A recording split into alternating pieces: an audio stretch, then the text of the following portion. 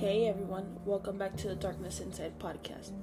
Today I am bringing you episode 23, and since it's still February and people out there are planning Valentine's Day dates for the person they love, and love is in the air, and all you see in the stores are hearts everywhere, sometimes love can be taken to the extreme.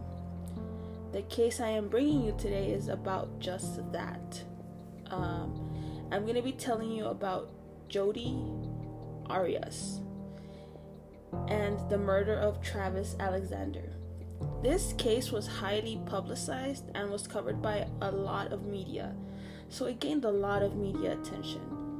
So Jodi Arias just didn't look like a killer, she looked like a model, she was pretty and stuff like that, especially having committed such a gruesome murder. But love, or the idea of love, can just cause some people to do unexplainable things. So let's talk a little bit about Jodi's background. Her full name is Jodi Ann Arias.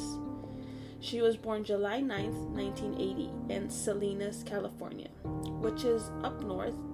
It's about almost, 5 hours away from LA.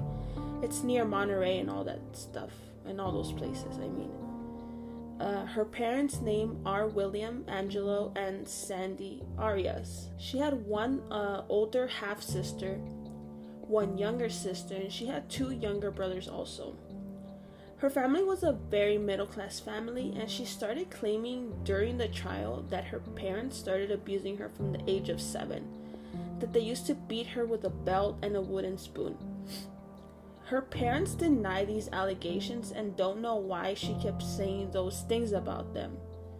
So Jodi Arias took a liking to photography when she was 10 years old, and eventually it would turn into a passion, and she would take up some professional jobs here and there once she got older. She did drop out of high school in the 11th grade, but would later obtain her GED. Her parents say that Jodi always had a boyfriend. She was always with a boy. She was kind of just boy crazy. In 2001, she started working as a server in a California restaurant located at Ventana Inn and Spa in Carmel, California. This is where she would meet Daryl Brewer, who she started dating in 2003.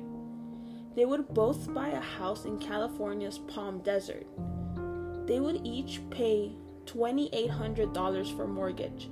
So in total, the mortgage for this house was $5,600. So that was a lot of money for a house, and soon this would take a toll on Jodi. She started working for a company called Prepaid Legal Services, which is literally like one of those pyramid scheme companies.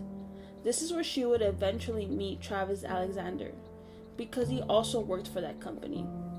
So she would end up breaking up with Daryl Brewer, but it was an amicable breakup because they actually stayed friends. So now I'm going to tell you a little bit about Travis Victor Alexander, who was born July 28th, 1977 in Riverside, California, to Gary Alexander and Pamela Morgan. So Travis had a rough start to life because his parents were drug addicts, and he had 7 siblings. His dad died in July of 1997. And this is when his paternal grandparents took him in and his 7 siblings to live with them. Travis was only 10 at the time, and this is when he would start getting involved in the Mormon church because his grandparents were Mormon. But he actually loved it and found a lot of comfort in it. He even did a 2-year mission trip with the Mormon church. Travis was a salesman and motivational speaker, and he also worked with the Prepaid Legal Services company, but he actually was doing really good and made a good, affordable living. This is where he would meet Jodi Arias on September of 2006 at a business convention in Las Vegas. Jodi and Travis's relationship was really intense from the beginning. They really enjoyed being together, and due to work, they traveled together a lot. Their relationship was also very sexual. This is a part that Travis kept hidden from family and friends. Since he was Mormon, he was supposed to find a Mormon girl and also save himself for marriage. So it is said that Travis did hold a lot of guilt over this, because he was having premarital sex. But him and Jodi had a very sexual relationship. In November, just 2 months after they had met, Jodi actually baptized herself into the Mormon church. He would tell friends that he actually saw her as a potential wife. Friends of Travis's described their relationship as a potent chemistry. So the two of them had a sort of a long distance relationship because Travis lived in Arizona and Jodi lived in California. But the two would take turns visiting each other. They would eventually break up in the summer of 2007. And this just threw Jodi into a jealous rage when she found out that Travis had started dating other women. They had only dated for 5 months, but those 5 months had been intense. In the documentary that I watched about this case, they explained how in those 5 months, Jodi and Travis had exchanged about 82,000 emails. That's such an immense amount of emails for 5 months. Even though the two had broken up, Jodi moved to Mesa, Arizona, and they did keep seeing each other. In my opinion, this relationship was more like a friends with benefits relationship. Jodi believed that if she gave Travis sex, that he would eventually, fall in love with her or whatever. Travis would bring it up to his friends that he thought Jodi was actually stalking him, and even said to them, "Don't be surprised if I don't show up on a Sunday." Friends of Travis would say that she became very obsessive. She would follow him to the bathroom and wait outside the door for him. She would eavesdrop on his phone calls and even forward his emails to herself. She would show up to his house without him knowing because she knew the code to get into his home. Travis even confessed to them that one time she had snuck into his home through the doggy door. That's just a little too much right there. Imagine someone coming through your doggy door. She would eventually move back to Eureka, California, into her grandparents' home. So let's go to the day when Travis's dead body was found.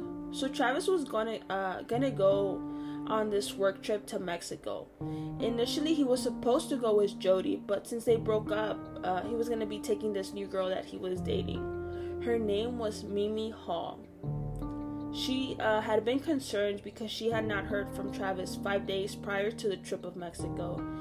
So you would think, since they're traveling together, that they would be in constant communication over where would they meet and stuff like that. She started getting even more worried when she had not heard from him the night before the trip. So on June 9th, Mimi and some of his friends would go check on him, but no one answered the door. It's weird because his roommate Enrique was actually in the apartment, but he said that the reason he didn't answer the door was because he was watching a movie. Everyone who has researched this case just finds this part of the story really strange, especially since the moment the friends walked into the apartment, they could smell something really bad. So how could his roommate who lives there, they asked themselves, how did he not smell that, the decomposing body of Travis. Zach and Enrique, who were both of his roommates, had not seen him in a week, but they just thought that he had already left for his trip to Mexico. Travis's room was locked, but when his friends opened the door, they would find his bloody body in the bathroom. They found him in this kind of a fetal position, and they would call 911. And you can actually go on YouTube and listen to this 911 call. His friends all just sound really shocked and surprised and can't believe that their friend is dead. When the 911 operator asks them if they know of anyone that would want to kill him and stuff like that, they immediately say Jodi's name. You can hear this in the 911 call.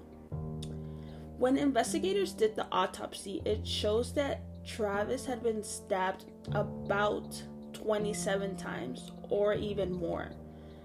It ranges from 27 to 30 times. His throat had been slit to the point where he was almost decapitated.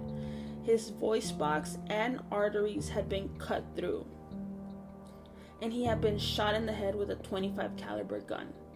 A week before his murder, it is believed Jodi staged a burglary in her grandparents' home, where a .25 caliber gun had been stolen.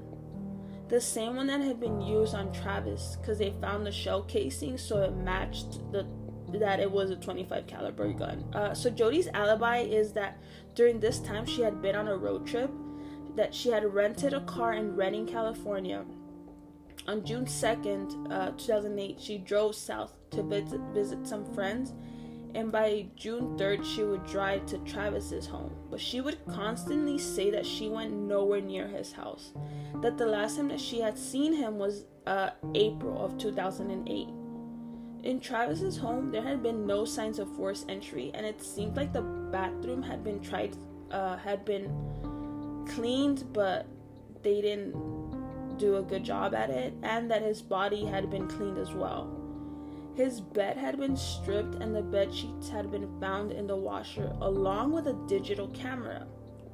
Apparently, she thought that the camera would get ruined in the washer, and it did because it didn't turn on, but the SD card did not get ruined. So when investigators got a hold of the SD card, they found pictures of them having sex on June 4th, the day he had been killed. The last picture of Travis alive was of him naked in the shower.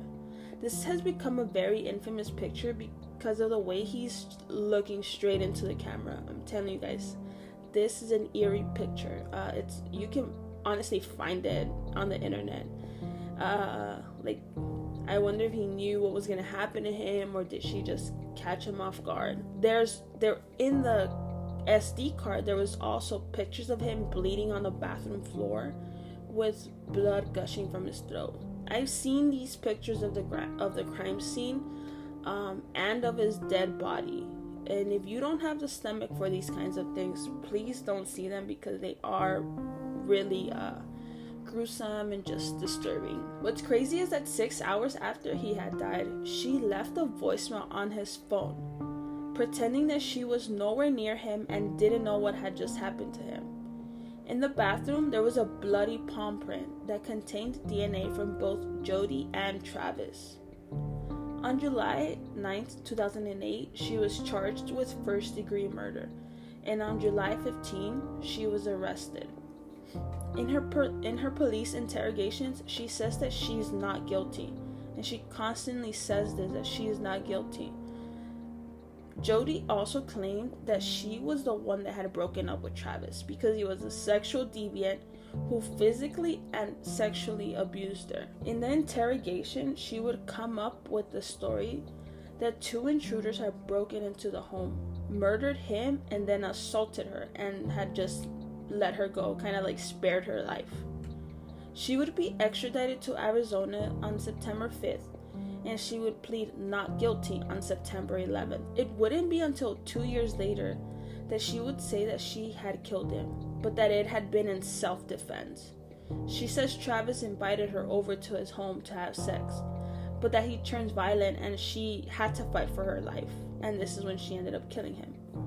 On December 10th, 2012, the trial would start in Maricopa County Superior Court. It would be on May 8th, 2013 that she would be found guilty and convicted of first-degree murder.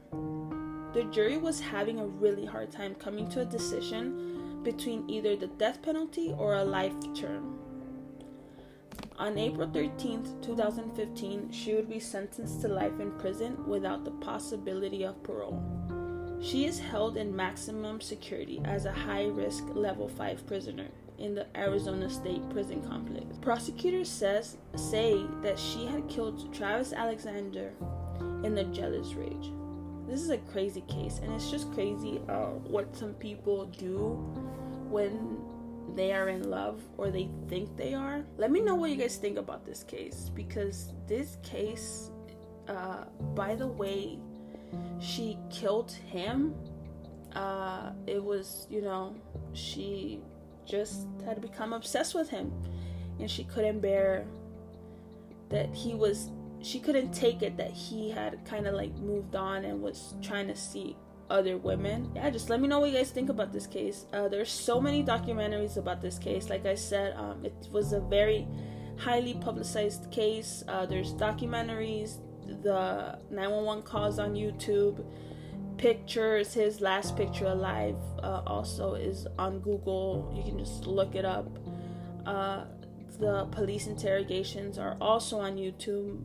Those are really bizarre because she just behaves really weird, and she starts singing also, which is weird. So yeah, just let me know what you guys think. Follow me on Instagram to stay updated on cases or interact with me, or recommendations are always welcomed.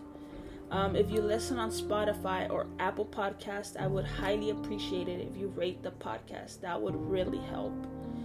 Just keep spreading the word, guys, about this podcast. Thank you for listening and supporting. See you in the next episode. Stay safe, and remember, be aware of the darkness inside.